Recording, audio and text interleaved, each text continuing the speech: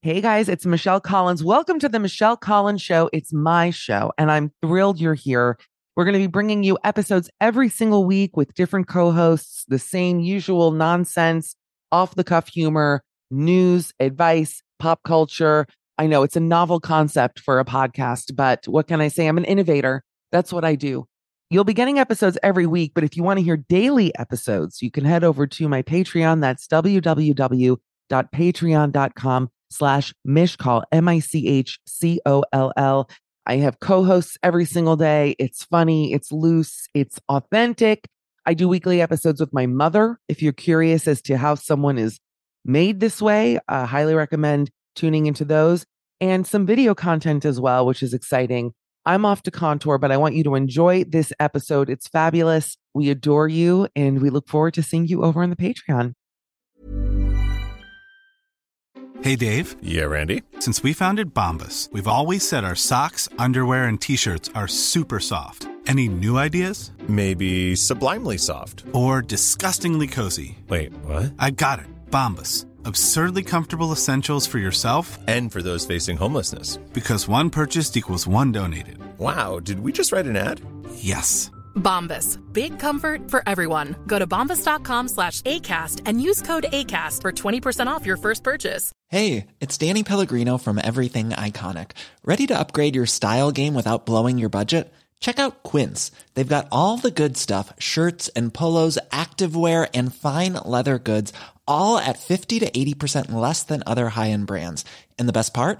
They're all about safe, ethical, and responsible manufacturing. Get that luxury vibe without the luxury price tag. Hit up quince.com/upgrade for free shipping and 365-day returns on your next order. That's quince.com/upgrade. If you're looking for plump lips that last, you need to know about Juvederm lip fillers. With Juvederm Volbella XC and Juvederm Ultra XC, your lip look, whether it's subtle or bold, can last up to 1 full year with optimal treatment and no additional maintenance. Find a licensed specialist and see if it's right for you at Juvederm.com today. That's JUVEDERM.com. Add fullness to lips in adults over 21 with Juvederm Volbella XC or Juvederm Ultra XC. Do not use if you have severe allergies or a history of severe allergic reactions, or if you're allergic to lidocaine or the proteins used in Juvederm. Tell your doctor if you have a history of scarring or taking medicines that decrease the body's immune response or that can prolong bleeding. Common side effects include injection site redness, swelling, pain, tenderness, firmness, lumps, bumps, bruising, discoloration, or itching. As with all fillers, there's a rare risk of unintentional injection into a blood vessel, which can cause vision abnormalities, blindness, stroke, temporary scabs, or scarring. For full, important safety information, visit Juvederm.com. Forever Dog.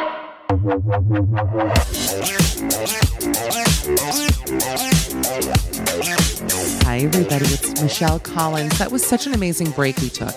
I am joined by this week's guest who his smile cures diseases. He just has an energy about him. What sign are you, Josh, may I ask? I'm a Capricorn. That's why we click. Because Capricorns, I'm a Cancer, but we're 6 months apart in the signage. Mm-hmm. So we are a very compatible sign together. Josh Gondelman is with us this week. He is a writer in Desus and Mero. He has a podcast called Make My Day, a book that you should buy, which is called Nice Try, Stories of Best Intentions and Mixed Results. How long did it take you to write that book? Will you inspire me, please? Sure. I put together a proposal. I kind of like slow rolled into it. And then when they signed me to write the book, they were like, can you write this in 6 months? Wow. And I was like, no, but will you give me 9 months? And they said, yes. Wow. And that was pretty good. That I was able to complete. And I like turned my book in on deadline. I think it was 9 months. Maybe it was 11. I think it was 9. But I turned it in on deadline, which I felt very good about. And then I was late with the revisions. So are you late usually? Or are you like a timely person? I feel like you're timely. I'm a pretty timely person. I could see that for you.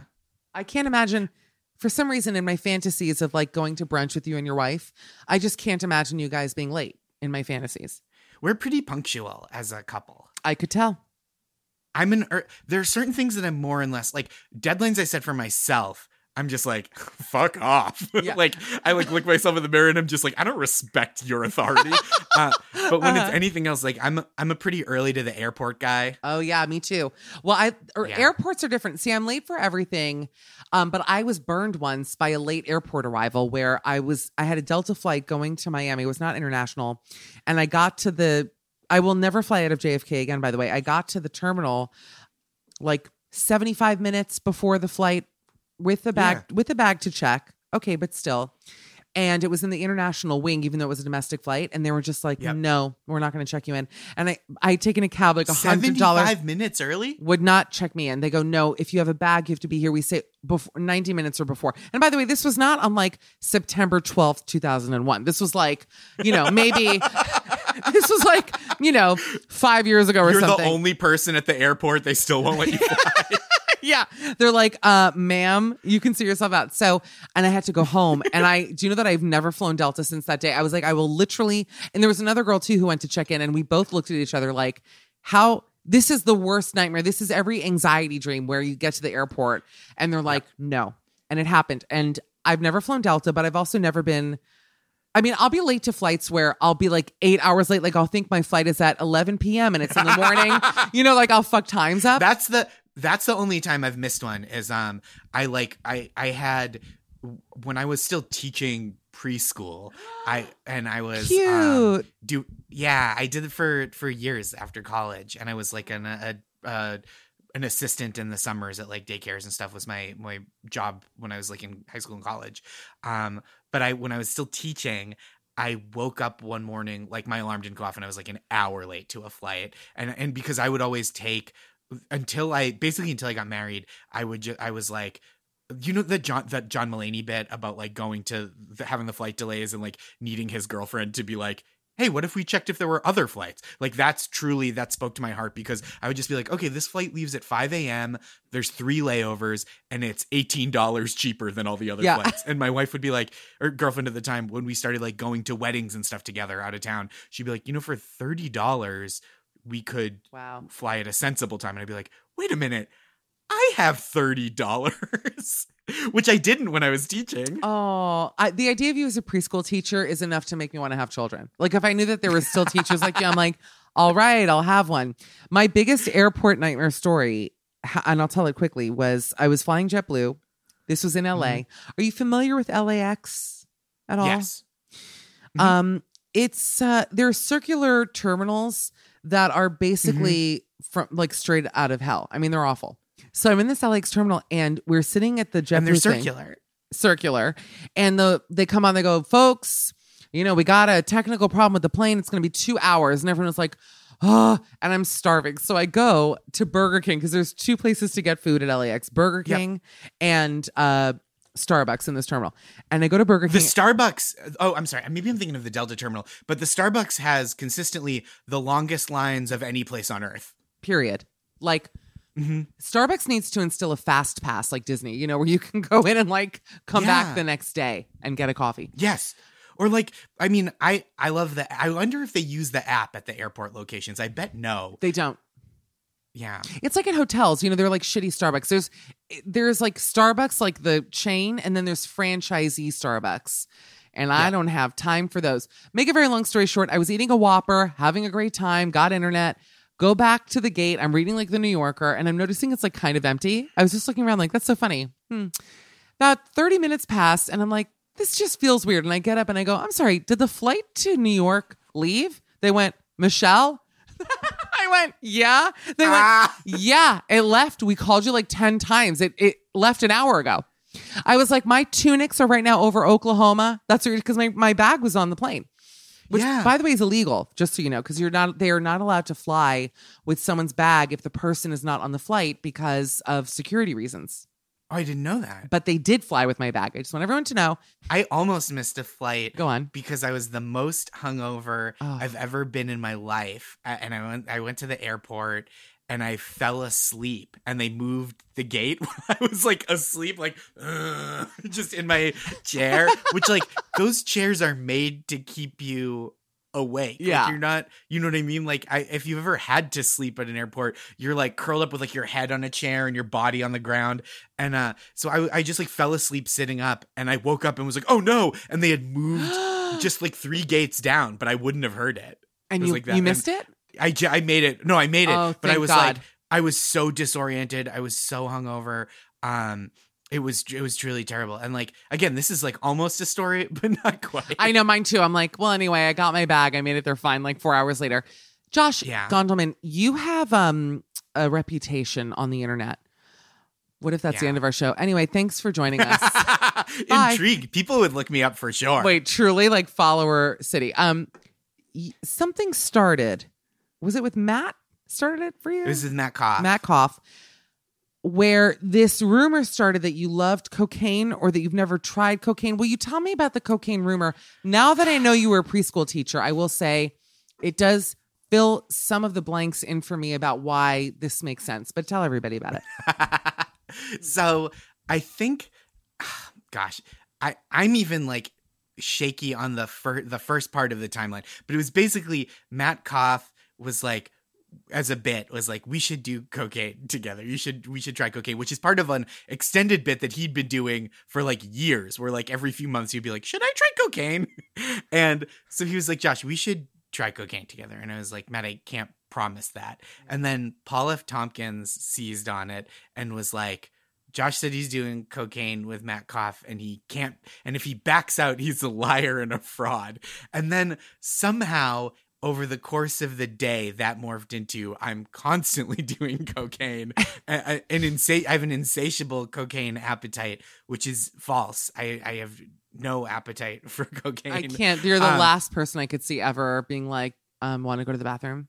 Like, yeah, just like, you know, do a bump. Yeah, I can't see you do that.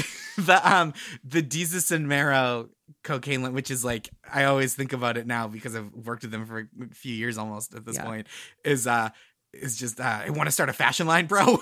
And like that to me is like the cocaine energy.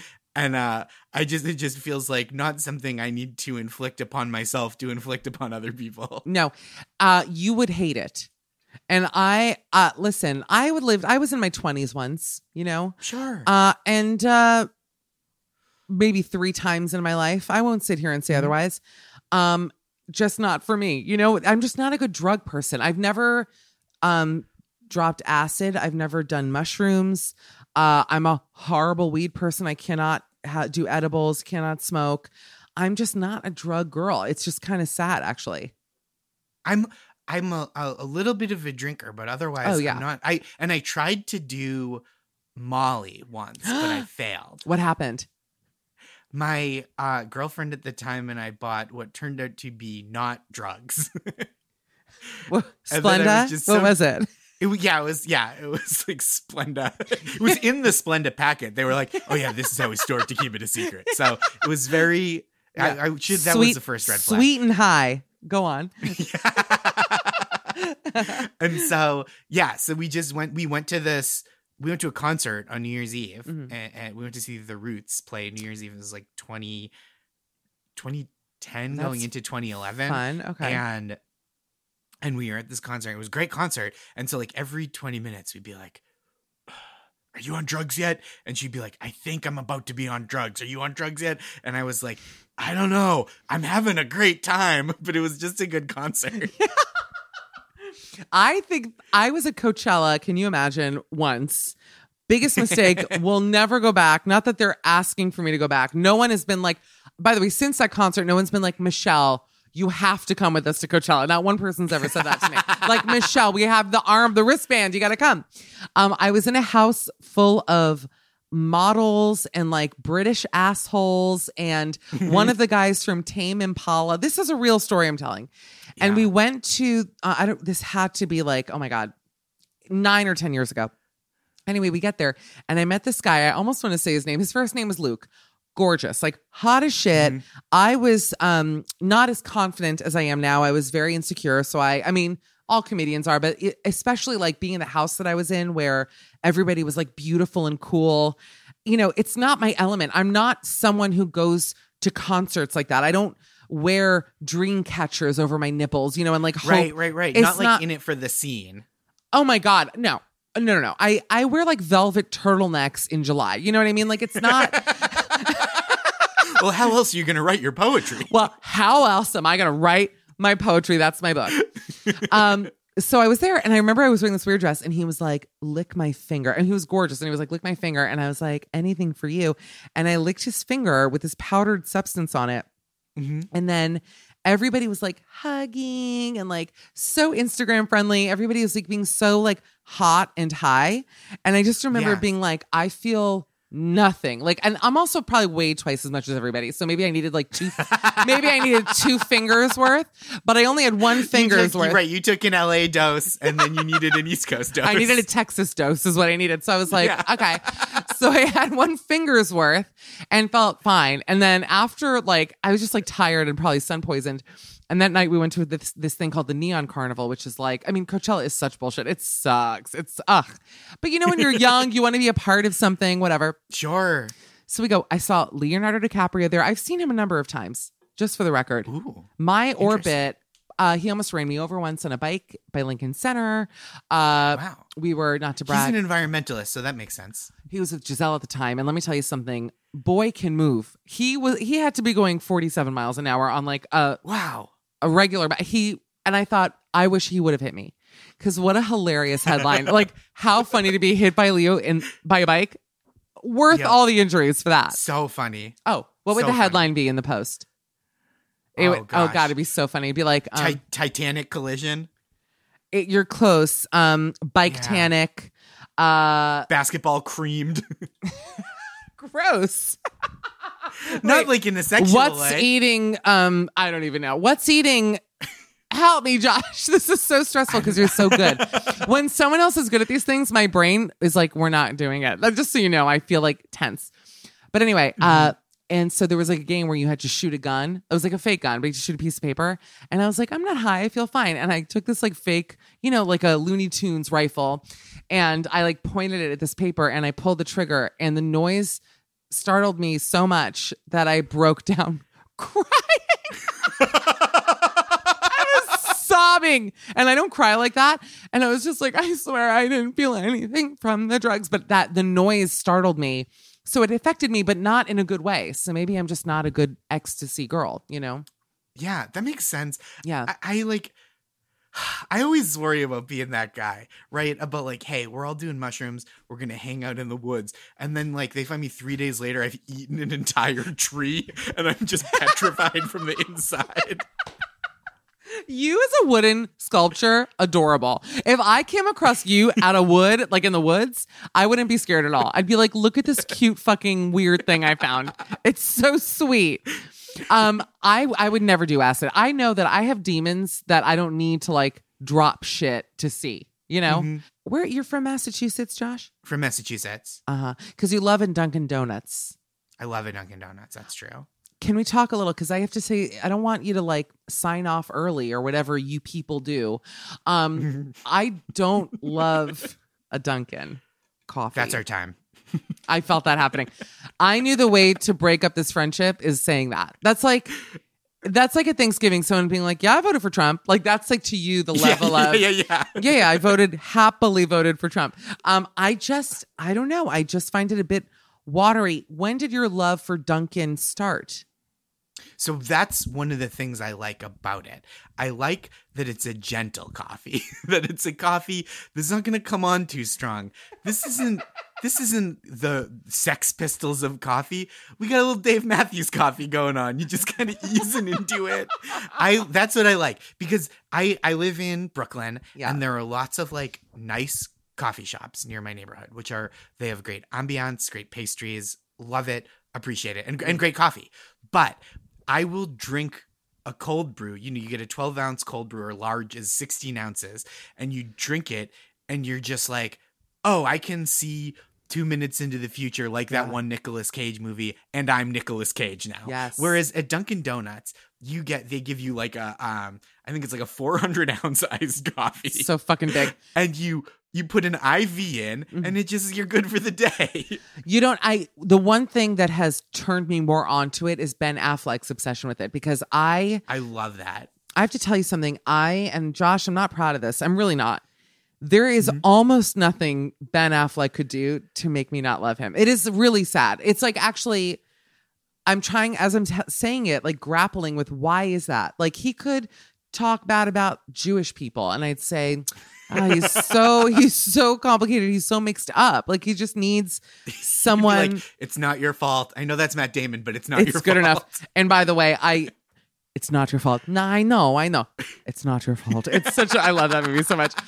I don't know. I just adore him. That stupid fucking back tattoo. He is so lost and hot. When he was having all those paparazzi pictures last year, and it was him and Ana de Armas and Dunkin' Donuts, I knew, I was like, the real relationship that people are responding to, like, they think it's the romantic relationship, but what they really, the enduring relationship that feels like Ben Affleck is like his truest self, is his relationship with Dunkin' iced coffee. Yes. And like, you can see it. He's like dropping all the packages and holding onto the coffee. Those pictures of him crouched like a loser with his coffee spilling over, and he's holding like Pinocchio books and a leather strap. Like, he just has so much stuff.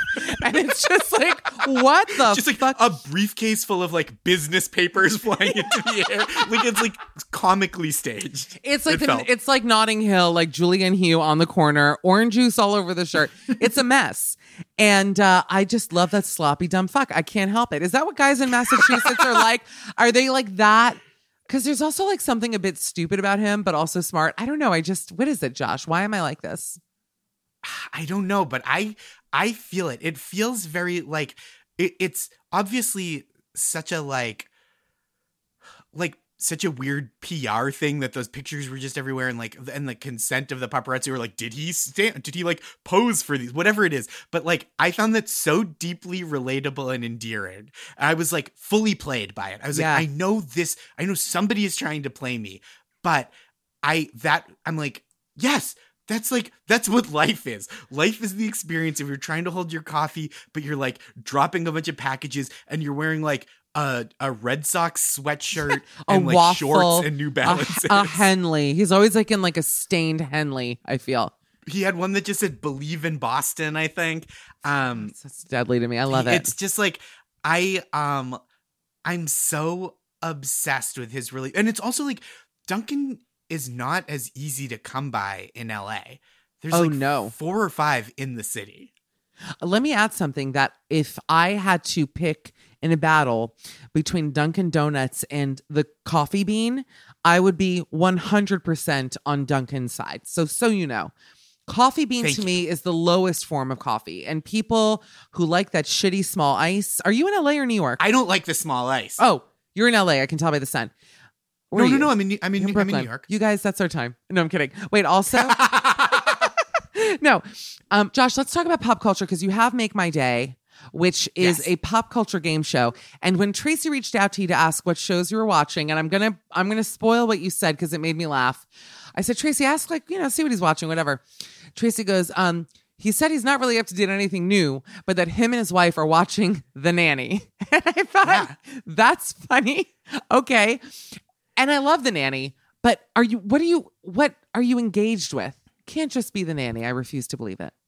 It's not just The Nanny. The Nanny just came out on HBO Max. I mean, it didn't just come out. It was like, imagine if I was like, have you heard of this Fran Drescher? I think it's pronounced. By the way, Fran Drescher came on my radio show, and I was so excited. I was like, oh my, because also like UHF, like, oh my God, Fran Drescher is like amazing and so funny and stunning. And then all she wanted to talk about was like how bad the environment is, and like how basically half of my body is made of credit card plastic. And I was like, well, anyway, that's our time. I was like, what about Mr. Sheffield? I was like, what's he like? You know? Anyway, go on. So we're watching The Nanny. We usually have to have like a show to just like have on when we have like half an hour, and it's like we've worked, we've had dinner, let's just like watch something at like usually a sitcom. So The Nanny is that right now, where we'll watch one like after dinner and before like Maris has to do a work event, or before I do a podcast or something. And it's just like, it's so pleasant and so charming, and she's so good. And the youngest kid is so adorable. The little boy or the little girl? Who's younger? The little girl, the smallest girl, who's very neurotic. And it's just like, it's really tightly written in a way, like in a multicam kind of way, where it's like, oh, there's just like jokes and jokes and jokes, and it's like occasionally like weird 90s mean, but like mostly it's not. You know in the 90s where there would just be a joke would just be like like the whole premise of the show, and then like one episode will just be like, we met a fat person. I was just gonna say the fat shaming in the 90s was absolutely out of control. When you watch things now, look at the Seinfeld finale. The Seinfeld finale literally hinges on a fat person. Yep. Not only that, but they throw another one on there with Newman. Because we just watched all of Seinfeld again, and Newman like falls asleep eating in his car waiting for the verdict. Yes. And there's like that episode where the episode where they're all on different subway lines, and Jerry is just like on the line with like a fat person. The guy who like takes his clothes off. Doesn't he get naked? Yeah. By the way, I know every Seinfeld like back to front. It's my Bible. But we just watched all of it, and there are so many episodes where I'm just like, holy shit. This is like in this show like buzzsawed the grooves into my brain when I was like a teenager. That's it. I feel like we're so lucky to have grown up in the time of Seinfeld, because for me, it's like every joke. I mean, I refer to it daily. There's not a day where I don't make a reference. It's quite annoying. I imagine it's like what people who love Mickey Mouse, you're like, get over it. But Seinfeld to me, what I was going to say about really a lot of those sitcoms, weirdly, not because of the fat jokes or the, implicit racism and sexism that happens in basically all of them. So much homophobia. Oh my God. Horrendous. I mean, although, would you argue that the outing episode of Seinfeld is homophobic? Because I actually don't think it is. But I could be talked out of that. It's the one where where the girl thinks Jerry and George are gay. Yeah. Right. I would say the kind of like the most jarring homophobic moments in Seinfeld were kind of in the early seasons with how openly homophobic George was. Beyond. Which was like a character trait. Like there's one episode where he's like, is that homophobic? Yeah. And it's like, that just like wouldn't fly now, because you can't just be that guy publicly. Like when he, for those who don't watch the show, which also like, how do you listen to me if you've not watched Seinfeld? But when he goes to get the massage from the guy and that big guy shows up. Yeah. But you know what it is? I mean, it's homophobic, but also like guys are fucking homophobic. Like that's the thing is there are people like that, so. Yes. 100%. I don't know. I just feel like the kind of like the edge to it in the early seasons, they like sanded off a little bit as it got later, where they were like, oh, this is like an anxiety that George has more than this is like his reasonable response to the world. You know what I mean? No, for sure. I just feel like now I watch it and I'm like, everything in the 90s feels not modern, but just so edgy. And it's hilarious because we're talking about network television in 1996. Yeah. And it's edgy, but is edgy good? I guess is the question. Is edgy good? Like what constitutes edgy now in comedy is a good question. I feel like there are interesting ways that people are pushing boundaries that are like not, that are like, don't get enough credit for being edgy. You know what I mean? Like, I think there's maybe this will be an unpopular stance, but I think there's a lot of stuff that's like, that people would kind of look down their nose at like, as like quote unquote like too woke, but it's like I think there's like a real edge.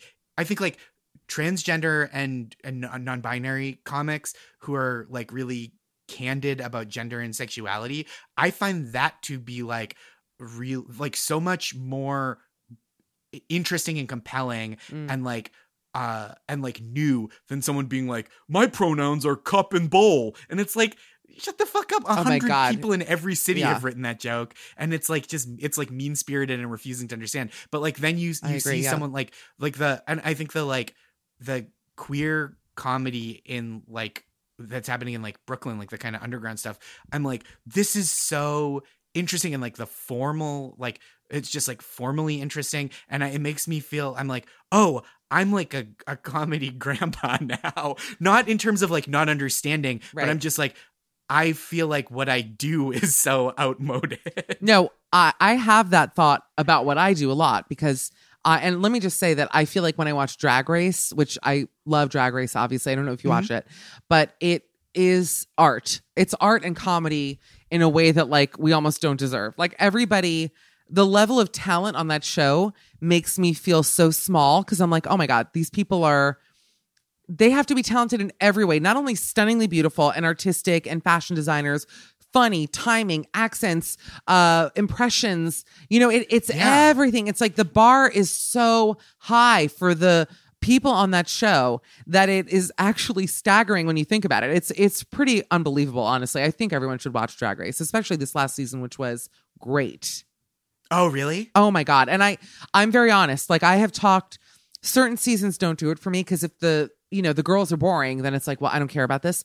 But there was, of course. They had an incredible group of contestants. It was really great.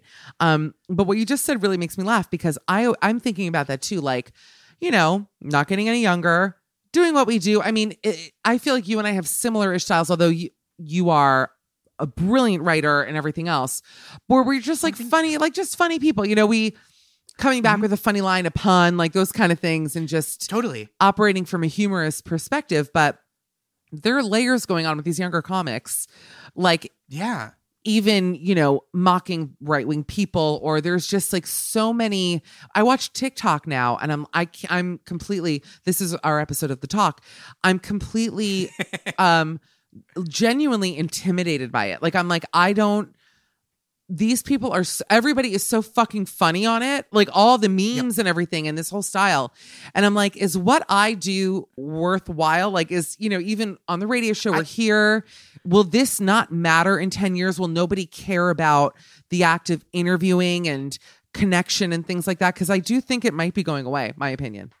I don't. So I think what you do is such a wonderful, like, this is me asking you to compliment you. That is always going to be important and sought after. But I do watch, like, I'm not like a big TikTok person. Like, I'm not on TikTok, but when I see one, I'm like, man, whoever did this, edited, shot, insane, conceived. It's like the amount of skill that goes into, and sometimes I'm like, wow, this is like so fun and cool. And sometimes I'm like, my brain itches when I watch this, as if I stuck my hand in an electrical socket. But like the talent required, and the fact that like there's creator now or influencer is like a unionizable SAG category. No, I didn't know that. I'm gonna Google it because one of them influencers are unionizing with SAG-AFTRA, which like I think is so important because this is like, now I'm just up on a fucking soapbox. I love it. Lather me, baby. I'm ready. In 40 years, Martin Scorsese is going to make a 9-hour movie about me called The Gondelman. Oh, tell me you didn't just come up with that. I'll have you killed.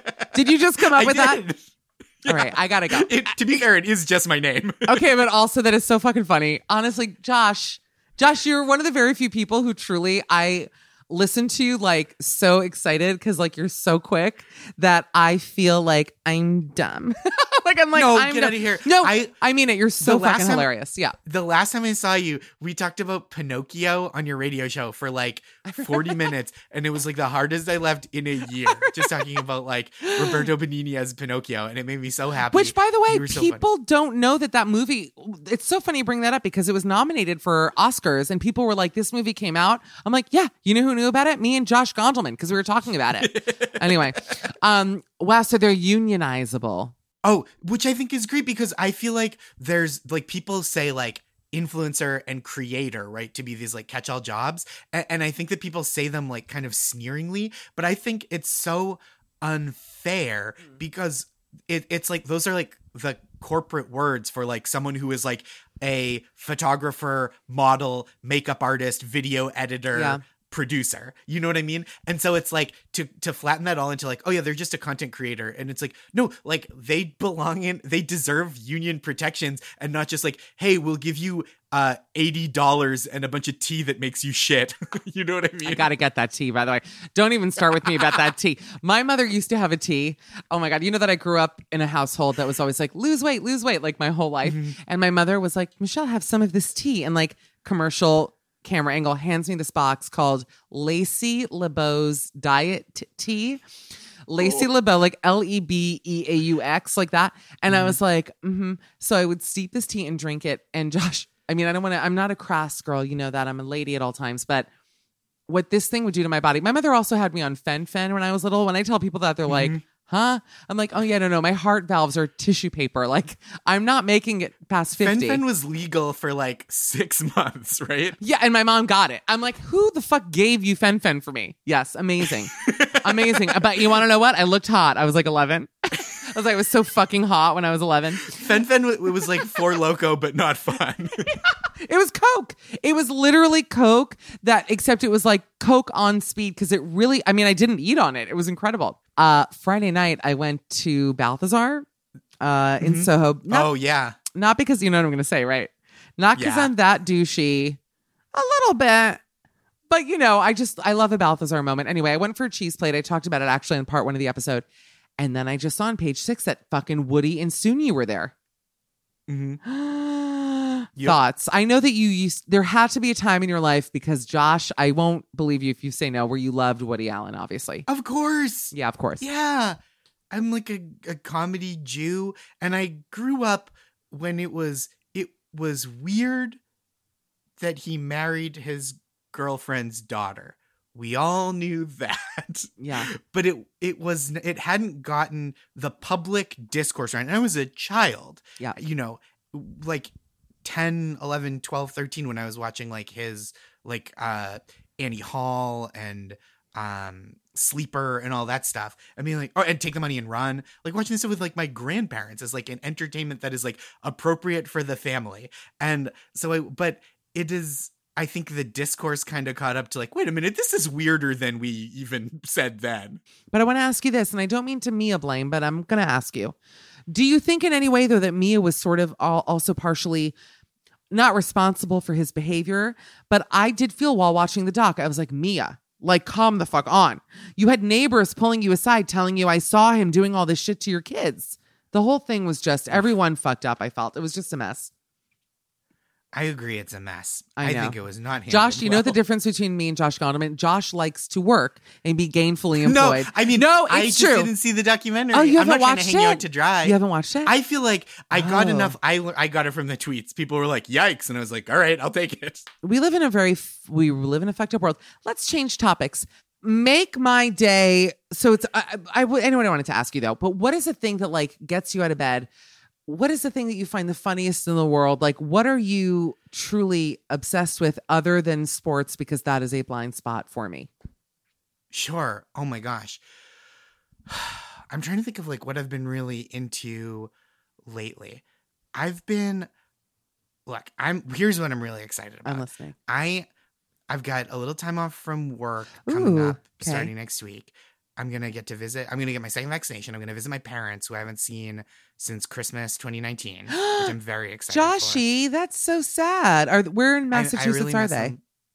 They are just northeast of Boston. I went to college with all my friends in college were from Massachusetts. They were just like the easiest people to get along with, I felt. A bunch of Ben Afflecks. A bunch of Afflecks. That's why I love it. That's our new podcast, Bunch of Afflecks. Coming up. Bunch of Afflecks. What do you call a bunch of Afflecks? You know, if it's like a herd, what would it be? It's a Go Sox. So cute. That's so sweet. But like what you said, you didn't see any of the Oscar movies. Are you into murder docs? I know you're not because you walked out of Gone Girl. So what's your thing? I'm not up to date on the murder docs. Here's what we've been doing. We've been doing the fraud docs. That's been our thing. Okay, now we're getting somewhere. Josh Gondelman, let's talk about the Isabella Gardner heist. Tell me you watched that. Obsessed. Yeah. Obsessed. Incredible. There's a podcast about it called Last Scene. Have you listened to it? So I'll tell you something. I watched the documentary, which I loved. And actually the reason why I'm going to Boston is to go to the museum because... Oh, I saw you tweet that. Yeah. It rules. The museum is awesome. I had no idea. By the way, my dream is to be like a crazy rich widower or widow, whatever it is, either. Yep. And just be like, I'm going to make this house like a Renaissance castle just with my billions of dollars. Yeah. So chic, so wonderful. But I watched the show and I loved it. And then I think once I watched the show, the podcast left me. I know people like that better, but I just needed visuals. It's like such a visual story. I wanted to see the paintings. It's so visual. Yeah. And I think for me, the thing I liked about the podcast, and I think if you went in the other order, it's probably more fun. Right. Because the thing I liked about the podcast is they were very upfront going into it. That's like, this is unsolved. We're going to tell you all the ways they tried to solve it and why they came up dry. And the documentary, I think, did a little more like, it's been unsolved, but let's see what we can do about it. Wink, wink. And then they get to the end and you're like, still nothing? You still got nothing. I just think it's crazy that these like thugs wanted a Vermeer. Like of all the things, and where is it? And what do you do with it? It's like it's not worth anything. You know, when you can't actually sell it or tell anyone that you have it, it's worthless. Right. It's right. Because it's the biggest unsolved art heist in history. $500 million. Yeah. And so, there's all these hypotheses like maybe the paintings have been burned by now, or maybe like they sold them overseas to like a king in a non-extradition country. But it's like, yeah, it's also just like maybe they're fucking buried behind Fenway Park, dude. Like it's like it could be anything. You see Ben like drying his lips with a Vermeer. I'm like, that motherfucker. He's spilling Duncan all over the Rembrandt seascape. That's Rembrandt's only seascape. Rembrandt's only seascape. He's like, sorry, man, I can't do the accent. You do it. But Affleck spilling coffee donkeys on Rembrandt's only seascape is so stupid. Oh my God. It's called This Is a Robbery for those who haven't seen it. I love it. Oh, go on. Dude, you fucking spilled your dunks all over Storm on the Sea of Galilee? Guy. So funny. He's just like, yeah, but I got it on my fucking Mookie Betts jersey too. It's like, this painting's worth $200 million. Oh my God. I just, everything fills my heart. Those are my three favorite things: coffee, Affleck, and Rembrandt's only seascape. Those are my the best. I'm obsessed. The painting is called Storm on the Sea of Galilee, and like obviously it's like a religious, like Galilee, right? It's like Middle Eastern. Jesus is in it. There's like religious overtones, and they show the painting, and they just kind of slow pan, and then it's just Jesus standing on a boat, and we were watching it, and my wife laughed so hard when the reveal of like the slow pan, and she's just like, that's just Jesus. Like, because when you see it panned out, you see it so many times before they zoom in, and you're like, oh right, there's a storm, it's a boat, it could be any kind of just like voyage through the Sea of Galilee. It has very Raft of the Medusa energy. Yeah, it has. Yeah, and then you're like, oh, that's white. That's white Jesus. That's who that is. That was actually the initial title of the painting. Was That's White Jesus. That's White Jesus. And then Rembrandt. Fox owned the IP. Yeah, they sure did. Rembrandt couldn't get it. Yeah, Tucker Carlson's new nighttime show after Gutfeld. It makes me laugh. Oh my God, Gutfeld. God bless. Are you guys up against Gutfeld, Desus and Mero? No. I think we might. I mean, it's up so against in that, like, morally I oppose it. Yes. Have you watched any of it? I think we're on at the same time. I forget whether Gutfeld's on at 11 or 11:30. If I know it's a surprise, but I forgot what you time. You don't remember his time slot. What did you guys do at the Met? Because you were saying before the show that you guys actually shot something at the Met. You have your Met sweatshirt. I sure do. We did a piece where Desus and Mero gave like a tour of the Met for people who haven't been able to like go out and do cultural things. So they just like roasted the art. It was really fun. It aired last night. Yeah. Oh, I have to watch this. Because by the way, roasting the art, when I was there with Dan, we were like, this would be a good TikTok of me. Because all you want to do when you go to the museum is joke about the paintings. There's so much humor in every stupid thing there that you could literally be there for. I mean, my tits have been painted 7 million times. I didn't know until I went to the Met. I was like, again, those are my exact tits. That's what I kept screaming. Those are my exact tits. And they're all over the museum, Josh. I mean, left and right. I would have been back in the Renaissance. To leak someone's nudes took hours and breathtaking skill. Amazing skill. By the way, I would like still Facetune them. I would go in with like black paint and be like, just like paint my gut out and be like, what? I didn't do anything. That's what I look like. Everyone's like, paint over the paintings you commissioned before you showed it to someone. I'm like, that is literally my body. That is what Rembrandt saw. Why are you guys laughing? I'm like getting mad at the reveal. This is Rembrandt's only titscape. This is his only, and they pan it and Jesus is like in my nip. I'm like, no. Get out of there, Jesus. That's what he keeps screaming. Our other new podcast, Get Out of There, Jesus. We could do this all day. I could do this all day with you. But why did I bring up the Met?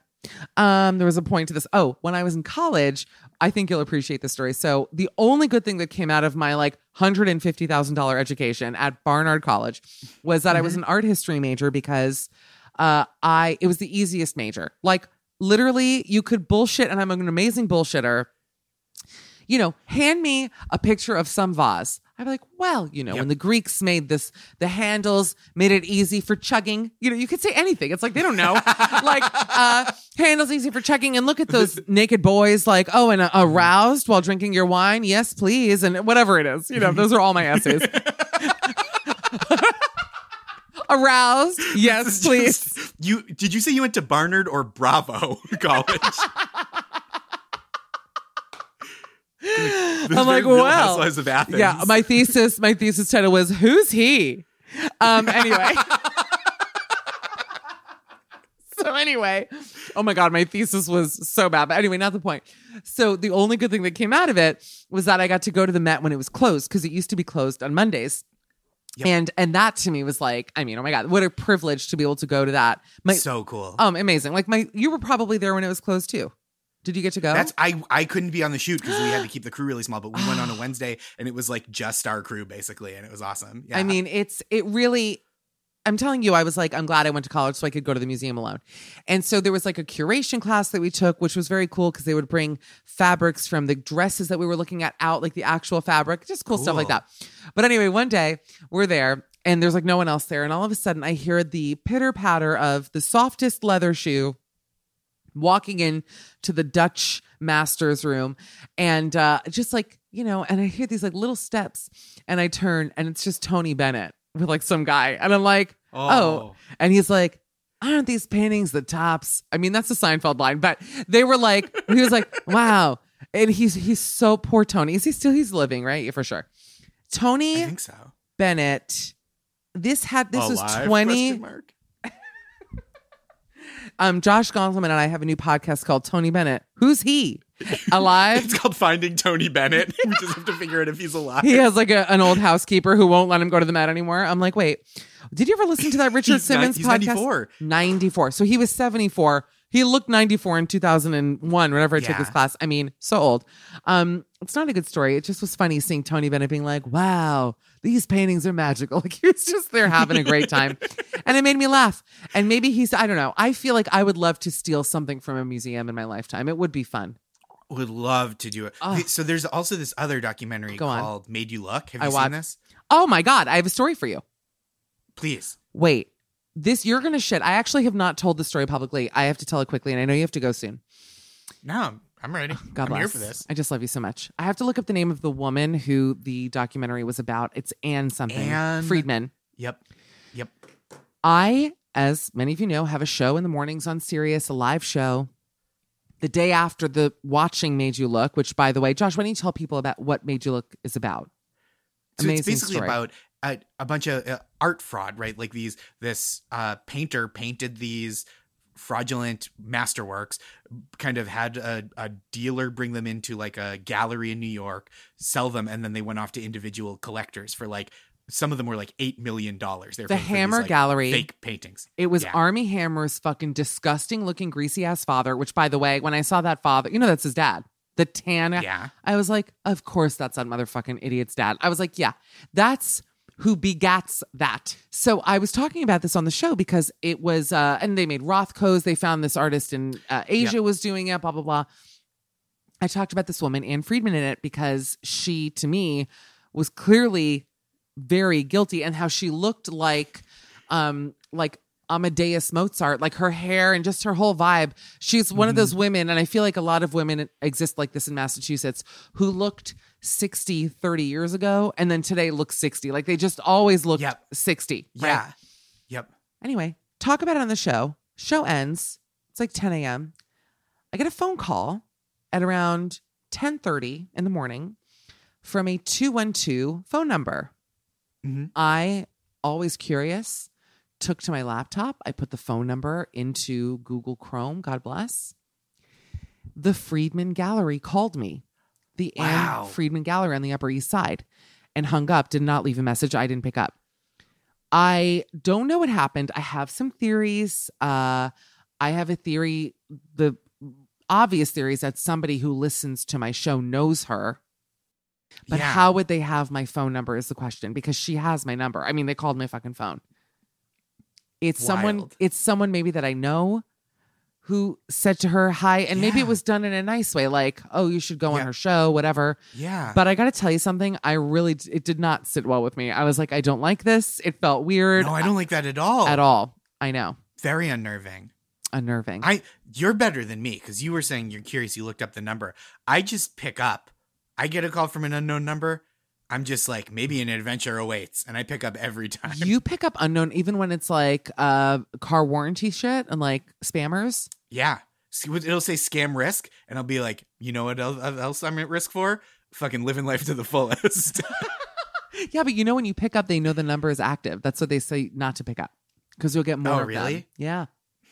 That is why I get a lot of them, probably. And that's your official tip of the day from Midnight Snack. Tip of the day. That's so kind to attribute that to me, because really it's like not, I didn't give a tip. You were like, here's how to stop fucking up your life. I think it's so sweet. I'm going to hide my number and call you and see if you pick up, just to see. I just am wondering. I want to hear your sweet 100%. Voice. Aw. Unless I'm asleep. I hope you're not asleep. What time do you go to bed usually? Oh, I probably go to sleep around 11:30. Okay, that's early, honestly. Maris is a good go-to-bed person. Yeah. I think when she's not home, I stay up much later, and then I wake up the next morning like, why did I do that? What was I doing? It's the worst feeling, and I do it every night. And I have to be up so early, and I go to bed every night at 1:30. I can't. I'm not normal. Josh Gondelman, can I just say something like, and I want to compliment you. I talk to a lot of funny people. A lot. You are really one of the few people who I really look up to, and just, you are so brilliant. Oh, get out of here. It's really That's true. So kind. You're so funny and so fast that genuinely I'm like, I'm also, whatever. I'm not going to make excuses. You're just too quick. That's all there is to it. Josh Gondelman, follow him if you don't already. I feel like what am I sounding like now? Follow him. It's like a weird 700 club. I don't know. It sounds like you just got into a taxi and you're like, follow that cat. Follow that man. I'm going to find you in Brooklyn and be like, Joshy, under the car, like in Cape Fear, a movie you've never seen. Ooh, I can't wait. Now this is two things to look forward to in Cape Fear. By the way, I actually really want you to watch Cape Fear. I know I'm going to do your show. Will you try to get through it before I'm on your show? Because it's actually a great movie. There is so much funny, weird shit that happens in it. Make My Day. It's his podcast. Download it. It's massively successful. So funny. If you're not watching Desus and Mero, I will say this. I've interviewed them just like you. Two of the funniest people I've ever met in my life. It's ridiculous how funny they are. I've had the good fortune of just working for really, really funny people, and it's great. But man, they're so funny and nice. It's a real joy to get so nice, great to work with. Sweet, so fun. I will say this: I feel like the Oscars needs them. Why don't they host the fucking Oscars? That's what they need. I would love that. I feel like they would be really great at hosting higher profile things. That's what I mean. Hopefully, hopefully they'll get to at least present or something at shows this year, because I feel like and this is me, I'm their employee, and so it's who cares what I say, but they're so funny, and just how much their profile has risen in the last year with the book coming out, and them do just they're everywhere, and they're so funny, and it's they make everything more fun and better. They're great guests on other late night shows. They're great when they pop up as in commercials. Even you're just oh, they're so funny, and the chemistry. They're truly two guys. I just adore them. I can watch them all day. So great. And go buy Josh's book. He wrote it in 9 to 11 months. It's called Nice Try. Somewhere in there. Nice Try: Stories of Best Intentions and Mixed Results. Josh, I cannot thank you enough for doing the show. You are wonderful. A dream come true.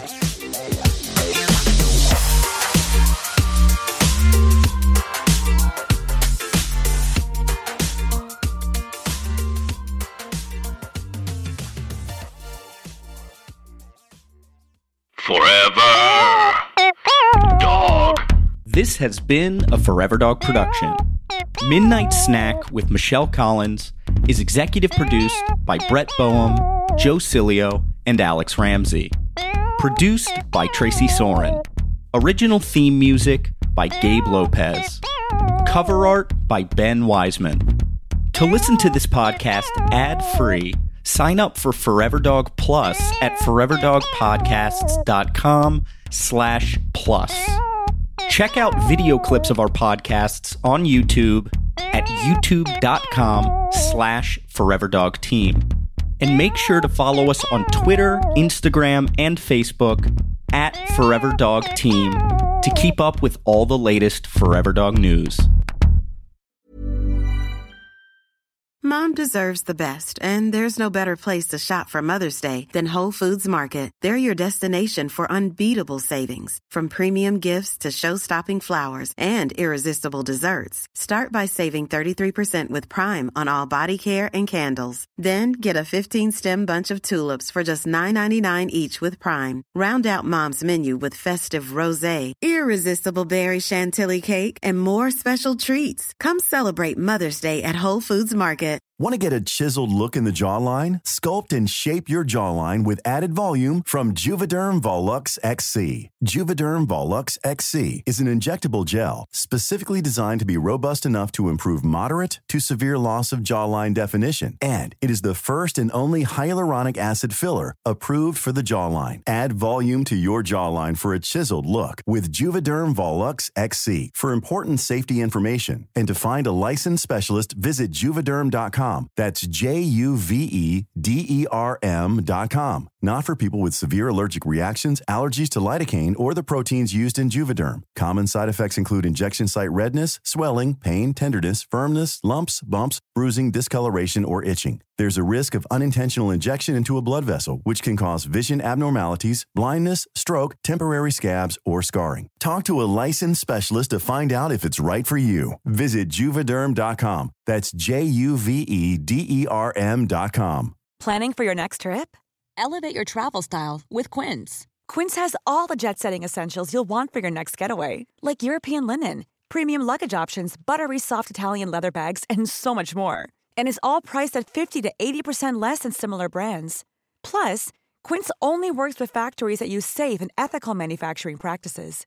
Pack your bags with high-quality essentials you'll be wearing for vacations to come with Quince. Go to quince.com/pack for free shipping and 365-day returns. And that's the episode. We hope you loved it. Again, if you want to hear the show every single day, go to www.patreon.com/mishcall, MICHCOLL. You can also follow me on Instagram, X, TikTok, all the things. Mishcall, MICHCOLL. I'm running myself into the ground for content, and I want you to be a part of it. So we'll see you over there. And thanks again for joining us. Bye, guys.